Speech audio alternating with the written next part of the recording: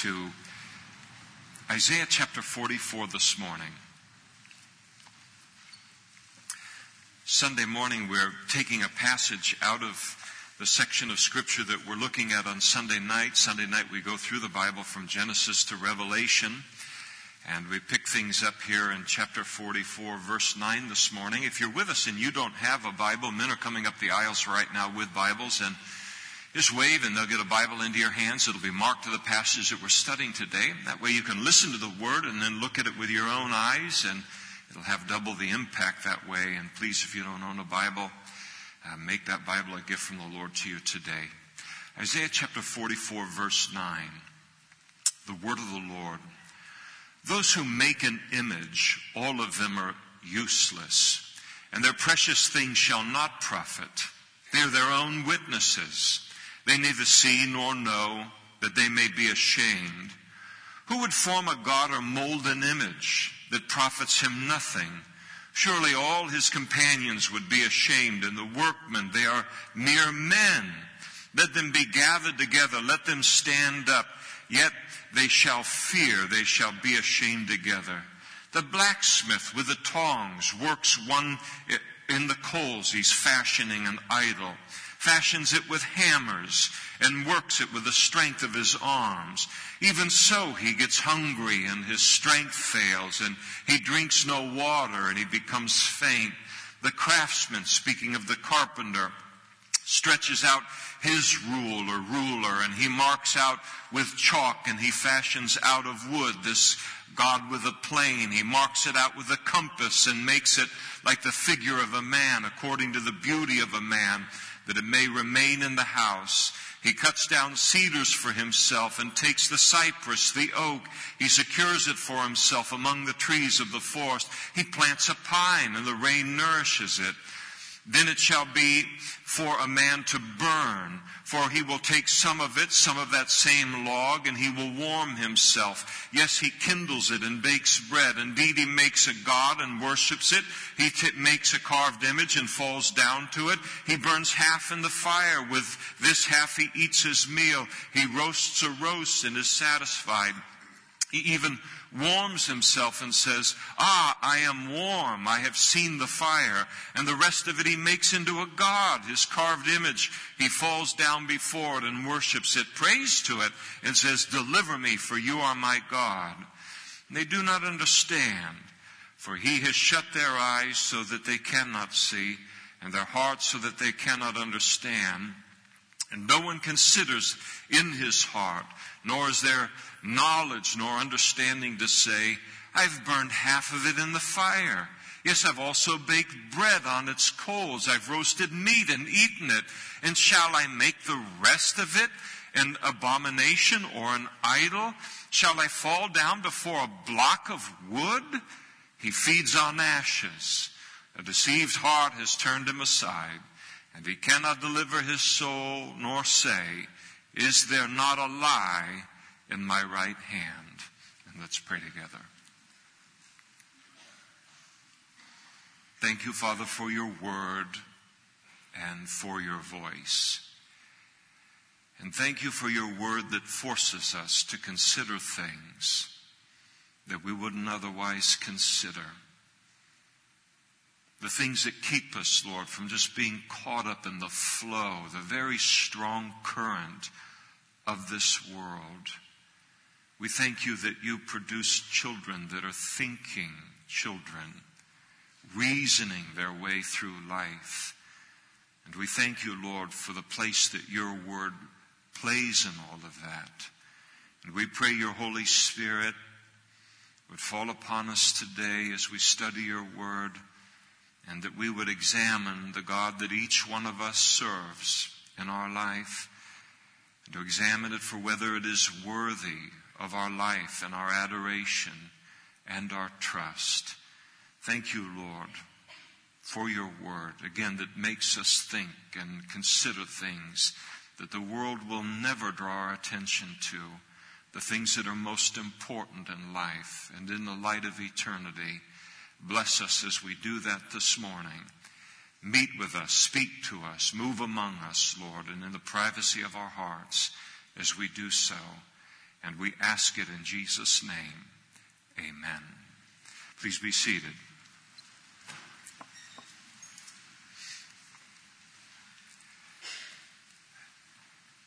Man was made to worship, and worship we will.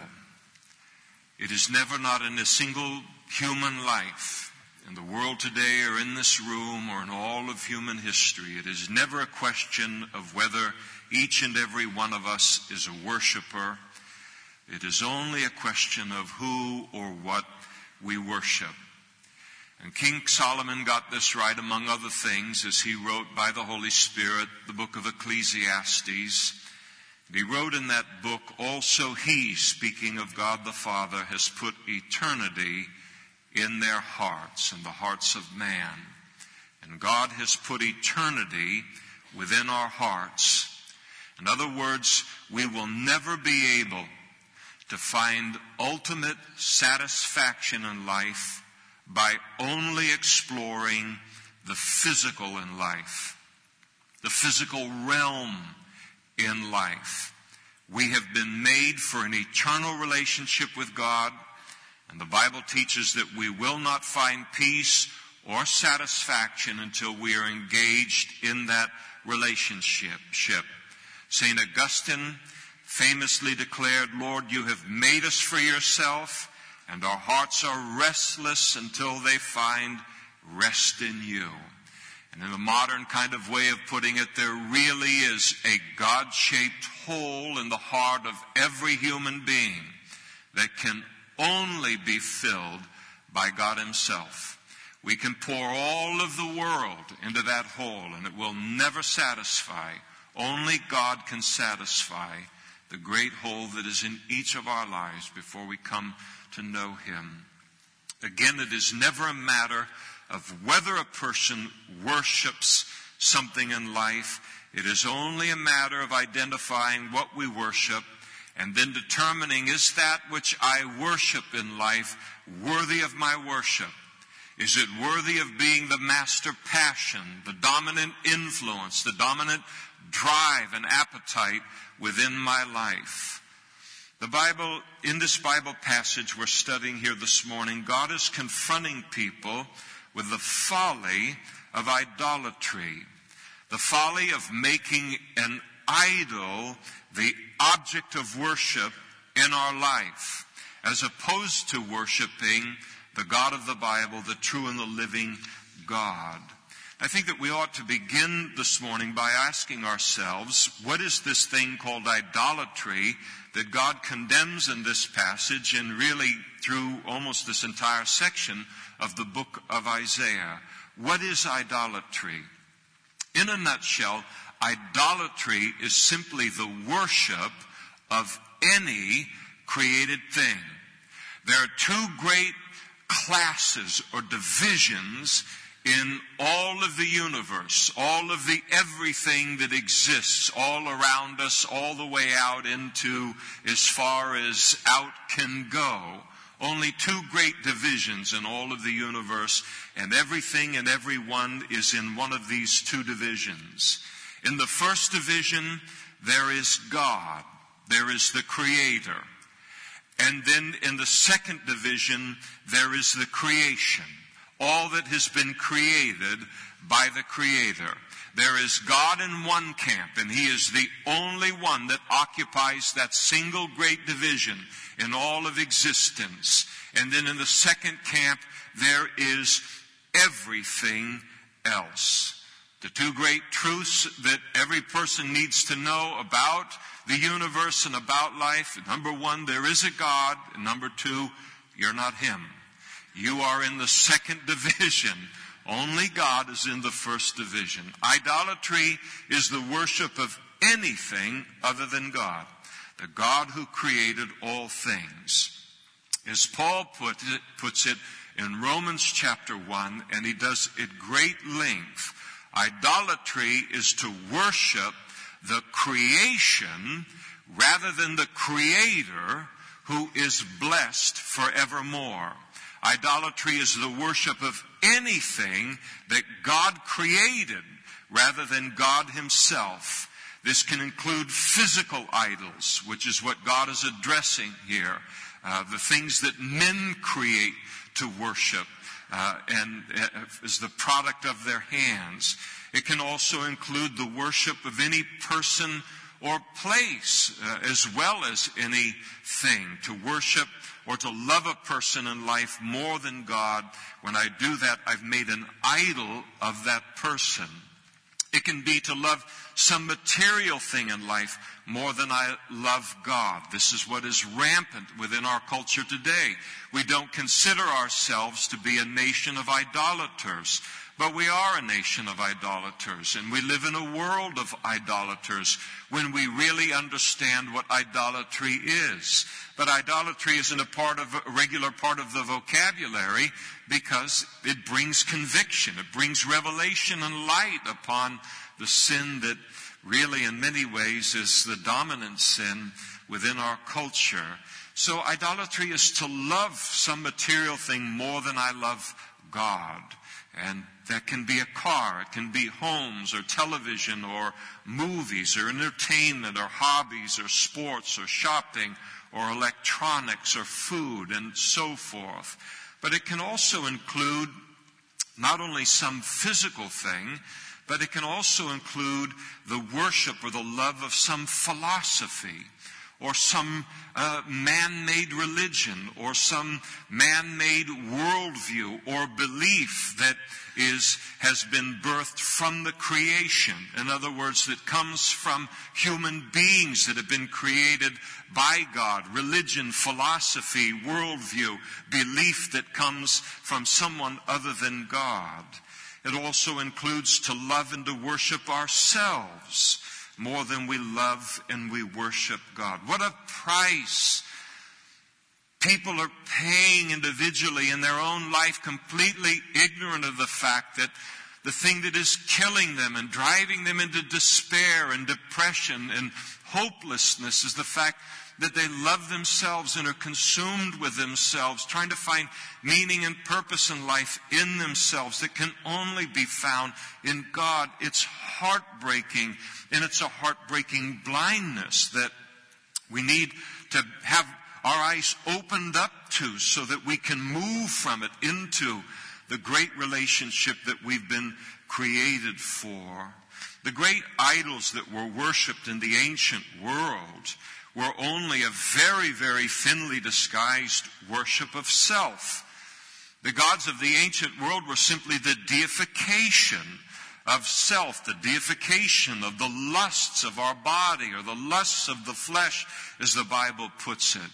The creating of these idols were an attempt to legitimize these desires of the flesh or to legitimize the worship of ourselves in an attempt to sanctify it and to an attempt to relieve any kind of conviction of sin in engaging in the lust and the drives of our bodies. For example, the worship of the ancient god Baal. Baal was the god of the intellect. He was the god of nature. And so and the worship of Baal is where the ideas of created man are elevated above even the wisdom and the truth of the God who created them. And this particular idolatry, of course, is epidemic all around us because our modern society doesn't attach a physical idol to this idolatry the way that they did in the old days. It goes largely undetected today. And so here is a person who is naturally smart. Nothing wrong with that. Or naturally attracted to education and learning. And so they would have been most inclined to make Baal their god. Why? Because Baal most closely represented what they worshipped in themselves among the ancient gods. It was basically, I'm given to the worship of my own intellect. This is the God of the intellect. I want to worship myself. Baal allows me to do that and without conviction. The worship of Molech, the god of pleasure, the god of fun, would have attracted the person who is naturally in life not given maybe to books or to study or the enlargement of their intellect, but their life is given to the seeking of pleasure and of fun. They would have made a beeline to the worship of Molech and to his temple, and they would have been naturally attracted to it because they are a person who is naturally attracted to fun and to pleasure. And why did such a person choose Molech as their god? Because pleasure and fun was the dominant passion and desire of their life. It was an attempt to sanctify the worship of self and our strongest desires. And then there is the god of mammon, the god of money, the god of power. And this god then, of course, attracted those whose strongest desires or lusts in life centered upon money and power.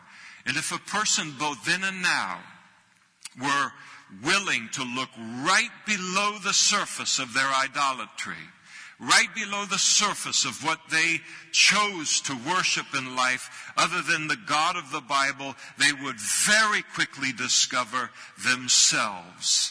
That they were and they are essentially engaged in the worship of themselves. They simply found a God that allowed it to be legitimized and to be sanctified within their own mind.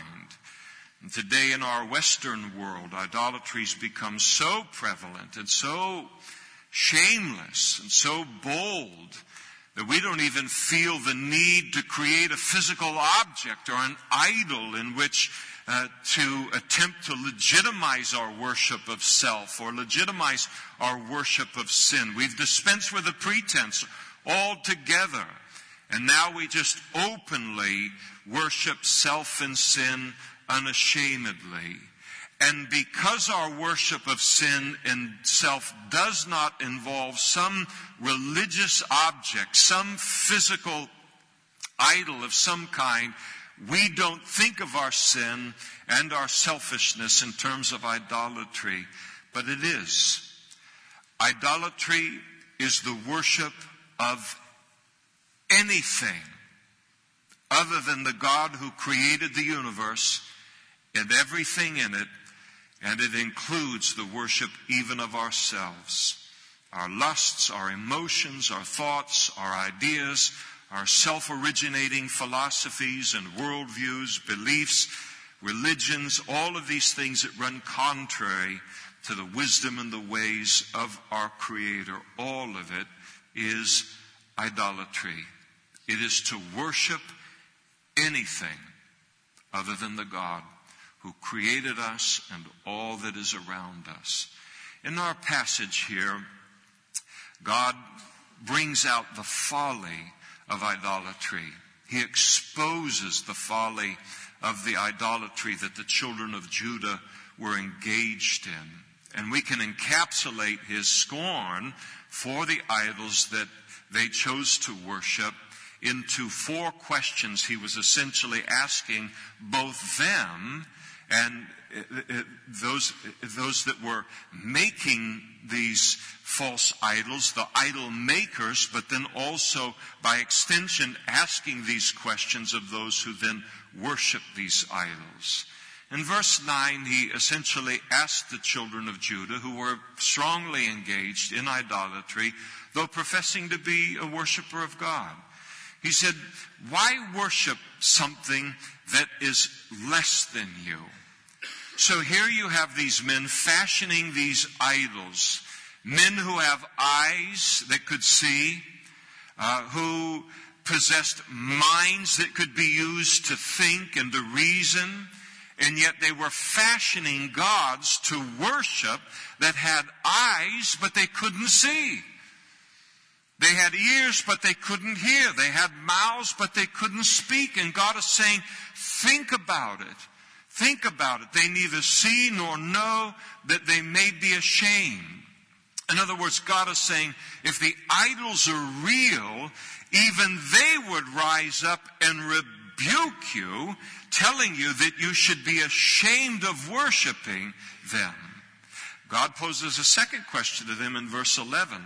And essentially God asks of them, why worship something you can create? Why in the world would you ever worship something that you can create? And here we have the insanity of men making gods. And the reason that worshiping something that we can create is insanity is because the Creator is always greater than the creation.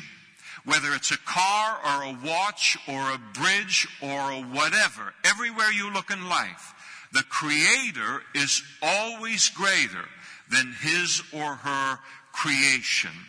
By virtue of the Creator's ability to first have the idea of creating a such and such, then having the intelligence to then design the idea, and then third, to have the power or the strength to then create the very thing that he or she has designed. And again, this is true of a swing set or a car or a bridge or any other creation of man. We are greater than anything that we can create by virtue of the fact that we have created it. And so God says it is folly to worship anything that we or mankind creates, because we are worshiping something that is as a result less than ourselves. And what is true of worshiping what man can create and does create as being unworthy of our worship, it is also true that anything that God has created is unworthy of our worship. It is folly to worship, God says here, what God has created. Why? Because what he has created is less than himself. And that if it is less than God, then why would we worship his creation rather than worshiping the greater, that is the God who has created all of this that's been created? And this is why the worship of creation is irrational. Yes, the rose and the ocean and the mountain and the meadow and the sunrise and the sunset, all of them are beautiful. They are magnificent. They are the subject of literature and poems without limit. But the God who created them is greater than them and more beautiful still. And my worship is to be reserved for him. And so the person who worships creation or nature, even another human being, which is a part of God's creation, is stopping one step short of where our logic, a God-given logic, is intended to take us, and that is to the Creator behind his creation. Again, Paul brings this out in tremendous kind of depth and with great intricateness in Romans chapter 1. The third question that God asks here of those that were creating these idols and those who were worshiping these idols is found in verse 12. In this essence, in that verse, God is asking, why worship something that cannot strengthen or sustain you? Why would I worship a God that cannot impart strength and sustenance to me? So here is the blacksmith. He is fashioning an idol out of metal, and after some time he becomes tired and he becomes thirsty and he becomes hungry while he's making this idol. And so he has to take a break in order to rest and to eat and to drink. But God poses the question, why would I worship an idol who requires my strength and my human effort in order to exist, rather than to worship the God who can strengthen and support me? I don't need a God who needs my effort for him to exist. I need a God who can strengthen and sustain me. And I suspect that you are in the same kind of camp. And so as the blacksmith is sitting there and he's resting, he's eating his tuna sandwich and his apple and he's drinking his water, he should ask, who has supplied the world with all that's required behind this sandwich and this apple and this water in order for me to be sustained and to be strengthened. I think I want to discover that God, and I want to make that God the object of my worship. Again, we don't need a God that needs us to take care of him. We need a God who can and will take care of us. And that is a God that's worthy of our worship. And that is a God, the God of the Bible. The fourth question he poses to the makers of these idols and those who are following the idols is he brings it all out in verses 13 through 17. And why in the world worship something that can burn? So here is the carpenter, and he's making idols out of wood. And during the day, he fashions a god, and he uses the finest woods. I mean, he knows how to use pine, and he knows how to use oak, and he knows how to use all of the different woods that are listed there. And so during the day, he fashions these idols out of the finest woods that are available, and he applies the finest craftsmanship in the creation of these idols. And then in the evening, from the same log that he made the idol out of during the day, to fashion the idol, he then, with the wood that's left over, he uses it for firewood. He uses it for warmth and for cooking. And the picture that's described here, it's very, very vivid. I feel like I'm almost in his house. You can hear the fire with the wood there fueling it, and you can almost hear the cracking and the popping of the fire and the roast that is cooking as a result of the fire. The cold of the evening as he puts his hands up against the fire in order to warm himself. All of these things that we've experienced in some measure in our own lives. But God is saying that the craftsman would have done well to ask himself at the end of the day, how is it that I spend all of my days engaged in the creation and the worship of something that can burn? And then further to ask himself, why would I worship a God that I have fashioned out of this log as opposed to worshiping the God who created the log to begin with? And the mistake of the blacksmith and the mistake of the carpenter is repeated by multiplied billions of people on a daily basis all around the world that we live in today. People who unthinkingly and uncritically and illogically settle into a life of idolatry, and they don't even realize that they have. Never be satisfied with the worship of the creation. Any creation, God's creation or man's creation. Keep looking behind the creation. And what is behind that? And then what is behind that? And then what is behind that? Until you come to the one who has created everything, the God of the Bible. And then worship him, the creator, not the creation. Now, the worst part about idolatry is not the fact that it's illogical. That's the least of our problems, though a significant problem. God brings out in this that the worst part about idolatry is, again, not that it's illogical, but the life that it leads a person into. And he describes it in verses 18 through 20. And he tells us in the early part of verse 18 that it leads us into an ignorant life. Doesn't matter how many degrees a person has. Doesn't matter what they scored on their SAT tests or their college entrance exams. It doesn't matter how great their intellect. To miss God in this life, God is saying, is to have failed to know him, to discover him, to love him, to obey him, to serve him, to worship him, to experience him. Is to have missed everything in life of ultimate importance, and to have lived a life in an astonishing and a heartbreaking ignorance. It is to live in darkness.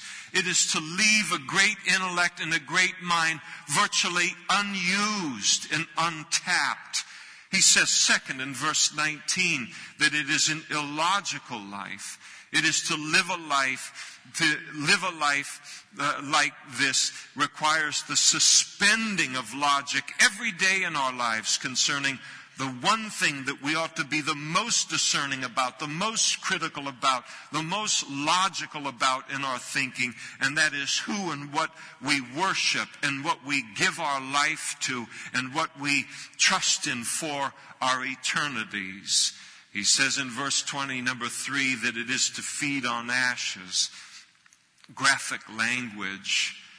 To live for an idol and to live engaged in idolatry is to attempt to live a life of spiritual meaning and purpose without the substance with which to do so. To engage in idolatry is always to starve to death spiritually.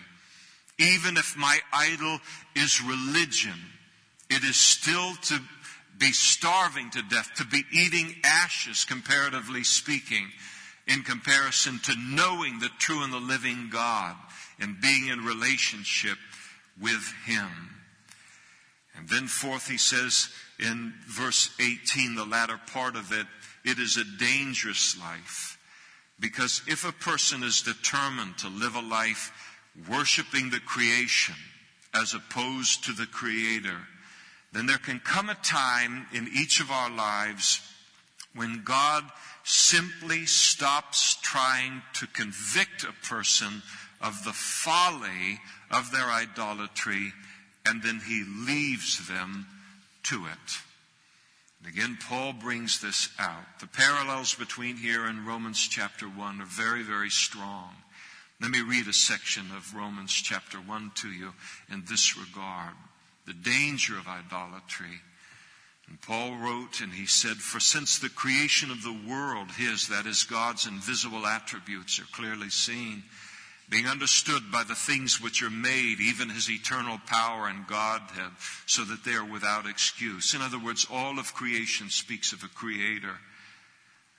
Because although they knew God, they did not glorify Him as God, nor were thankful, but became futile in their thoughts, and their foolish minds were darkened. Professing to be wise, they became fools, and they changed the glory of the incorruptible God into an image made like corruptible man, and birds and four-footed animals and creeping things, speaking of these idols that people were fashioning and worshiping. Then here it is. Therefore God also gave them up to uncleanness, and the lusts of their hearts dishonor their bodies among themselves, who exchanged the truth of God for a lie and worshipped and served the creature rather than the Creator, who is blessed forevermore. Amen. And then here it is again. For this reason God gave them up to vile passions. For even their women exchanged the natural use for what is against nature. And likewise also the men, leaving the natural use of the woman, burned in their lust for one another. Men with men, committing what is shameful, and receiving in themselves the penalty of their error, which was due. And even as they did not like to retain God in their knowledge. And then here it is a third time. God gave them over to a debased mind to do those things which are not fitting. And then here it is, the consequences in technicolor of idolatry. Idolatry always leads into a certain kind of life. And Paul describes it being filled with all unrighteousness, sexual immorality, wickedness, covetousness, maliciousness, full of envy, murder, strife, deceit, evil-mindedness. They are whisperers, backbiters, haters of God, violent, proud, boasters, inventors of evil things, disobedient to parents, undiscerning, untrustworthy, unloving, unforgiving, unmerciful, who knowing the righteous judgment of God, that those who practice such things are deserving of death, not only do the same, but also approve of those who practice them. Idolatry results in a loss of conviction concerning sin And this loss of conviction concerning sin is the loss of something that is priceless. There's still hope in a person's life who is engaged in idolatry.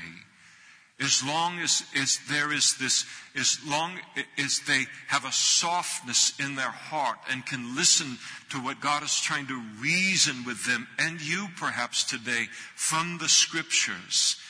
And a person can look and think to themselves, that makes sense.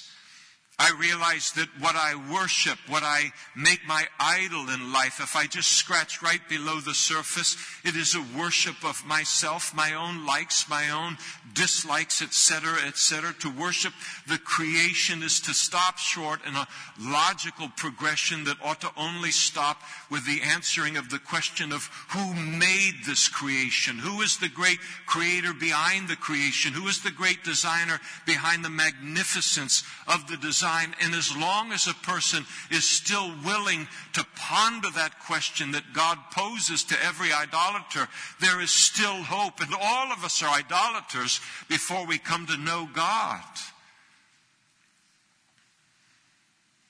The danger is when a person settles into their idolatry, and the warning and the logic of God and the warnings of God no longer have an impact. That's a dangerous place to be. There's this famous poem called The Hidden Line by Joseph Addison. Let me read a portion of it to you. It speaks to this vein, to this very subject. There is a time we know not when, a point we know not where, that marks the destiny of men to glory or despair. There is a line by us unseen that crosses every path, the hidden boundary between God's patience and His wrath. Oh, where is this mysterious bourne by which our path is crossed, beyond which God Himself has sworn that he who goes is lost? How far may we go on in sin? How long will God forbear? Where does hope end, and where begin the confines of despair? An answer from the skies is sent. Ye that from God depart, while it is called today, repent, and harden not your heart. This is the danger, of course, associated with the rejection of God's gospel message, the rejection of God's invitation to every human being to receive the forgiveness of sins and everlasting life that is found in His Son. It's always serious business to hear God's invitation of salvation and then to say no to it. And it is a self-deception and a dangerous one for a person to spend long weeks or months or years even believing in the gospel and saying, one day I will believe in it. One day I will trust in it, but I'm not ready to now. I haven't had enough of my idols, my own way, my own purposes and desires related to life. I'll always be able to hear that gospel. It'll always impact me. I'll always have the conviction that it is the truth. That will never leave me, but I don't want to do it today. I'll do it one day. The problem with that is every time I hear the gospel and I fail to receive it, I have to harden myself in my heart in order to do so. And then one day you can come to a place where you no longer believe in the gospel, that you believed in even in your unbelief.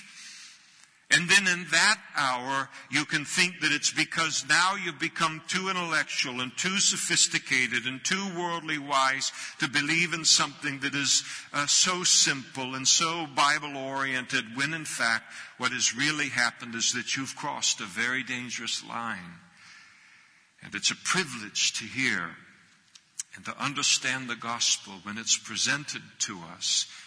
And the only safe thing to ever do with it is to believe in it the moment that I hear that invitation from God.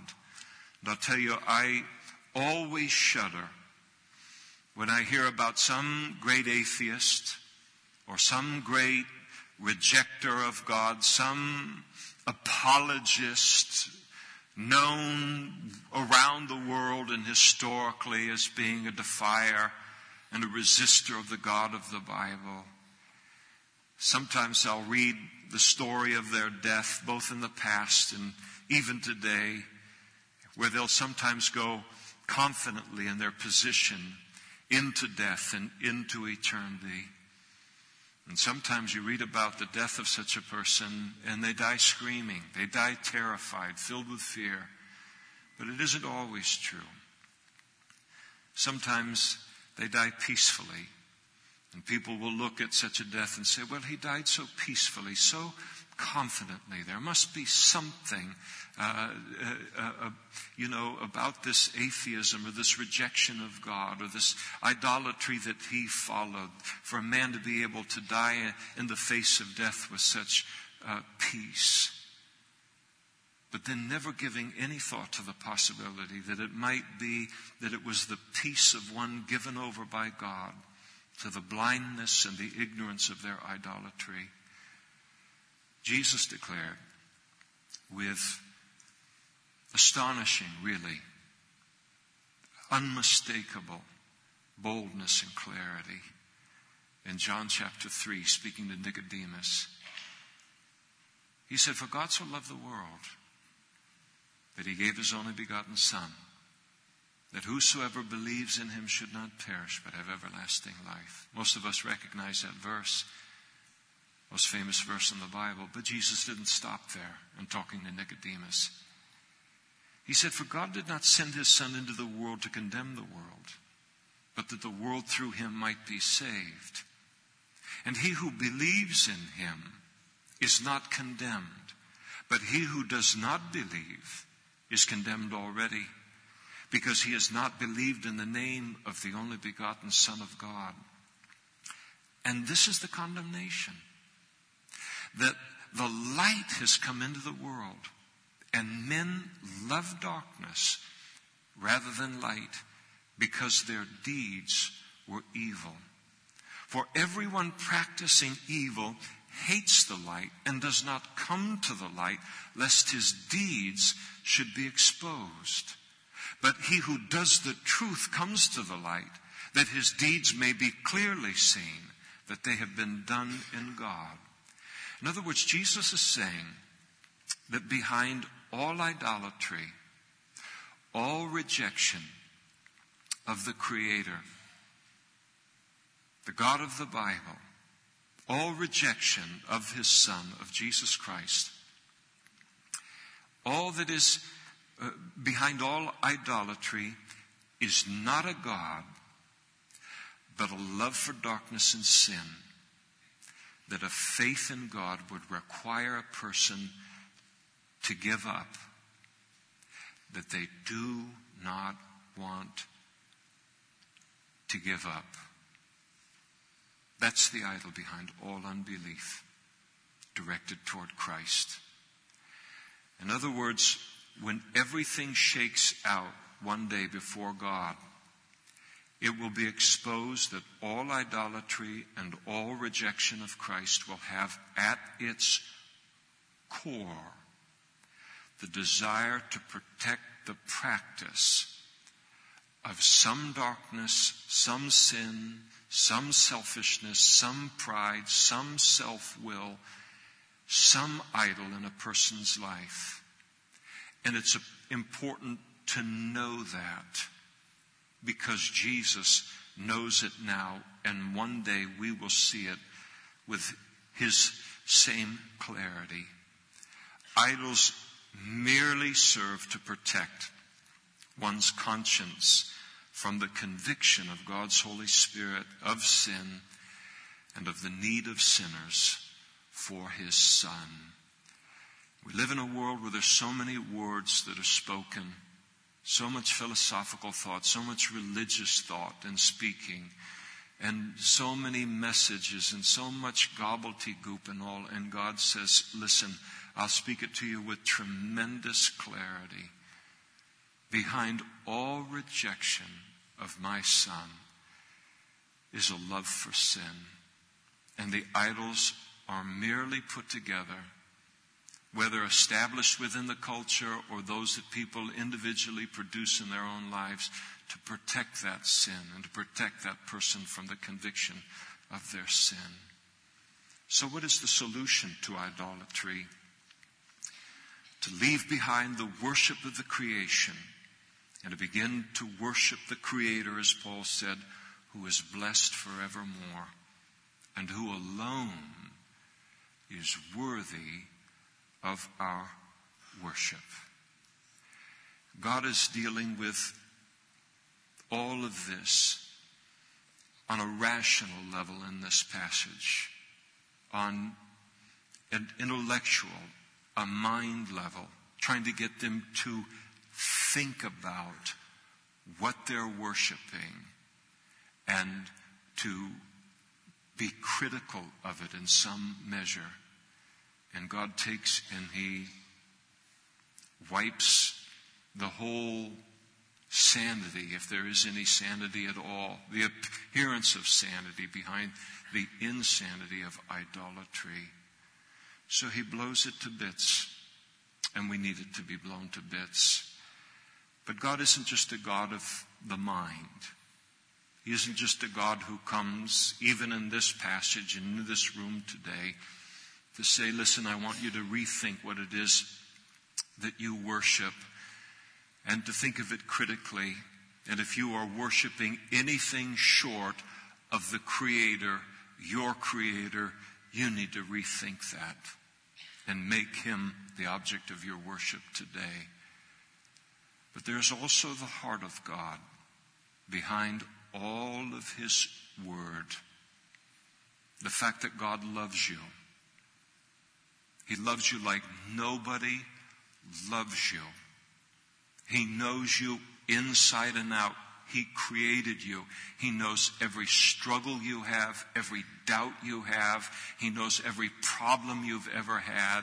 He knows what you have from your gene pool that you have to deal with, that nobody else has to deal with. He knows all your ups and downs. He made you. You are fallen, to be sure. But He's the one that has made you. And He loves you. And He loves you enough, of every person in this world, to sometimes take us aside, sit us in a chair and say, let's think about this. When the rest of the world, including the human beings that you think love you most in life, and they do on some level, when they will not challenge the folly of what you believe and what you think, or expose to you the hardship in the poverty of life that you're living as a result of what you believe and what you worship, the people that claim to love us most in life but will allow us to drive off a cliff, God loves us with a higher love. And He's willing to take us aside and say, I made you. I love you. You're made for relationship with me. And here's a discussion that I need to have with you so that you will think in a different way than you've been taught to think or that you want to think, so that you will come to me. The Bible teaches that God is love. And we look at His encouragements in His Word and we say it's easy to recognize that He is loving behind His encouragements. But He is loving behind His rebuke and even His sanctified scorn in order to get us to think about things that the world will never force us to think about. And even those who love us most in life will never force us to think about. He loves us with an even greater love. And how do I become a worshiper of the Creator? One way, through faith in His Son, through faith in Jesus Christ, making him my Savior and my Lord this morning. Paul and Silas were in a jail in the city of Philippi. They'd been savagely, brutally mistreated in stocks within that jail. And God brings an earthquake in and brings the whole house down. And they're worshiping the Lord in the middle of the night as they're in these stocks, innocent of any wrongdoing. And as this earthquake occurs and all of the cells open up related to the prisoners and all, one of the jailer that was there, he cried out and he declared to Paul and to Silas, he said, "Sirs, what must I do to be saved?" And probably the most concise message concerning salvation in all of the Bible was Paul's response. He said, "Believe on the Lord Jesus Christ and you shall be saved." Put your trust in him for the forgiveness of your sins. And to do so is so significant. Sometimes a person can feel like, I've been such a sinner. You don't know what I've done. You don't know what I've seen. You don't know what I've said. It can't be that easy. There has to be some lashes of some. Don't you go back, the elders come back and beat you up or something like that? No. God doesn't call us to do it that way. The greatest thing you can do to bless the heart of God today is, as a sinner, even in the greatness of your sin, put your faith in his Son, the Savior that he sent into the world to provide you with the forgiveness of sins. If you crawled on your hands and knees up the Himalayas, if you gave up dessert for the rest of your life, or you beat yourself up for the rest of your life, nothing you could do in 1,000 lifetimes could even remotely approach what you do to and for the heart of God by putting your faith in his Son. And immediately after our service, there are going to be pastors and other men and women up in front, and they would love to answer your questions and pray with you to put your faith in Christ this morning, and then move from the worship of the creation into the worship of the true and the living God. And as great a gap as there is between the Creator and his creation, there is virtually the same gap between the quality of life that is found in the worship of the creation as opposed to the quality of life that is found in the worship of the Creator. And it's all sitting there waiting for you and just a prayer away. That's a gospel presentation. While you can still hear it and understand it, while it still impacts the softness of your heart, respond to it and come to God this morning. Let's stand together and we'll pray.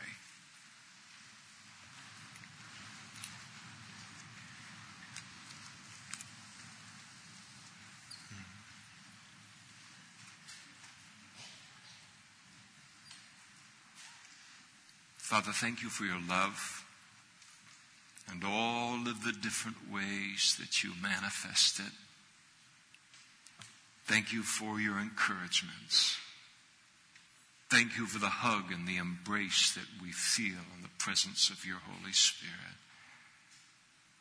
But we also, Lord, thank you for when your love is manifest in sitting us down and having a talk with us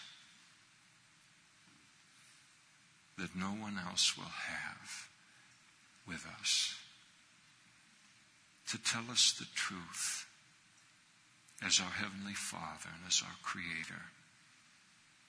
And I pray and we pray, Lord, for each one that stands before you today that has not yet trusted in your Son for the forgiveness of sins and everlasting life. They're still engaged in the worship of the creation rather than the Creator. We pray that you would overwhelm them with yourself right now. Let them know in the way that they can understand that they're home, that you love them, and that you are the one they have been looking for all of their life. We pray that you would infuse hope into their life, Lord. And as they come forward to receive you this morning, that you would do the same miracle in them that you have done in us. And Lord, we pray that the new life that they walk into with you will exceed their every need and every expectation. And we ask it of you in Jesus' name. Amen. Again, if you've never received Christ into your heart ever, then these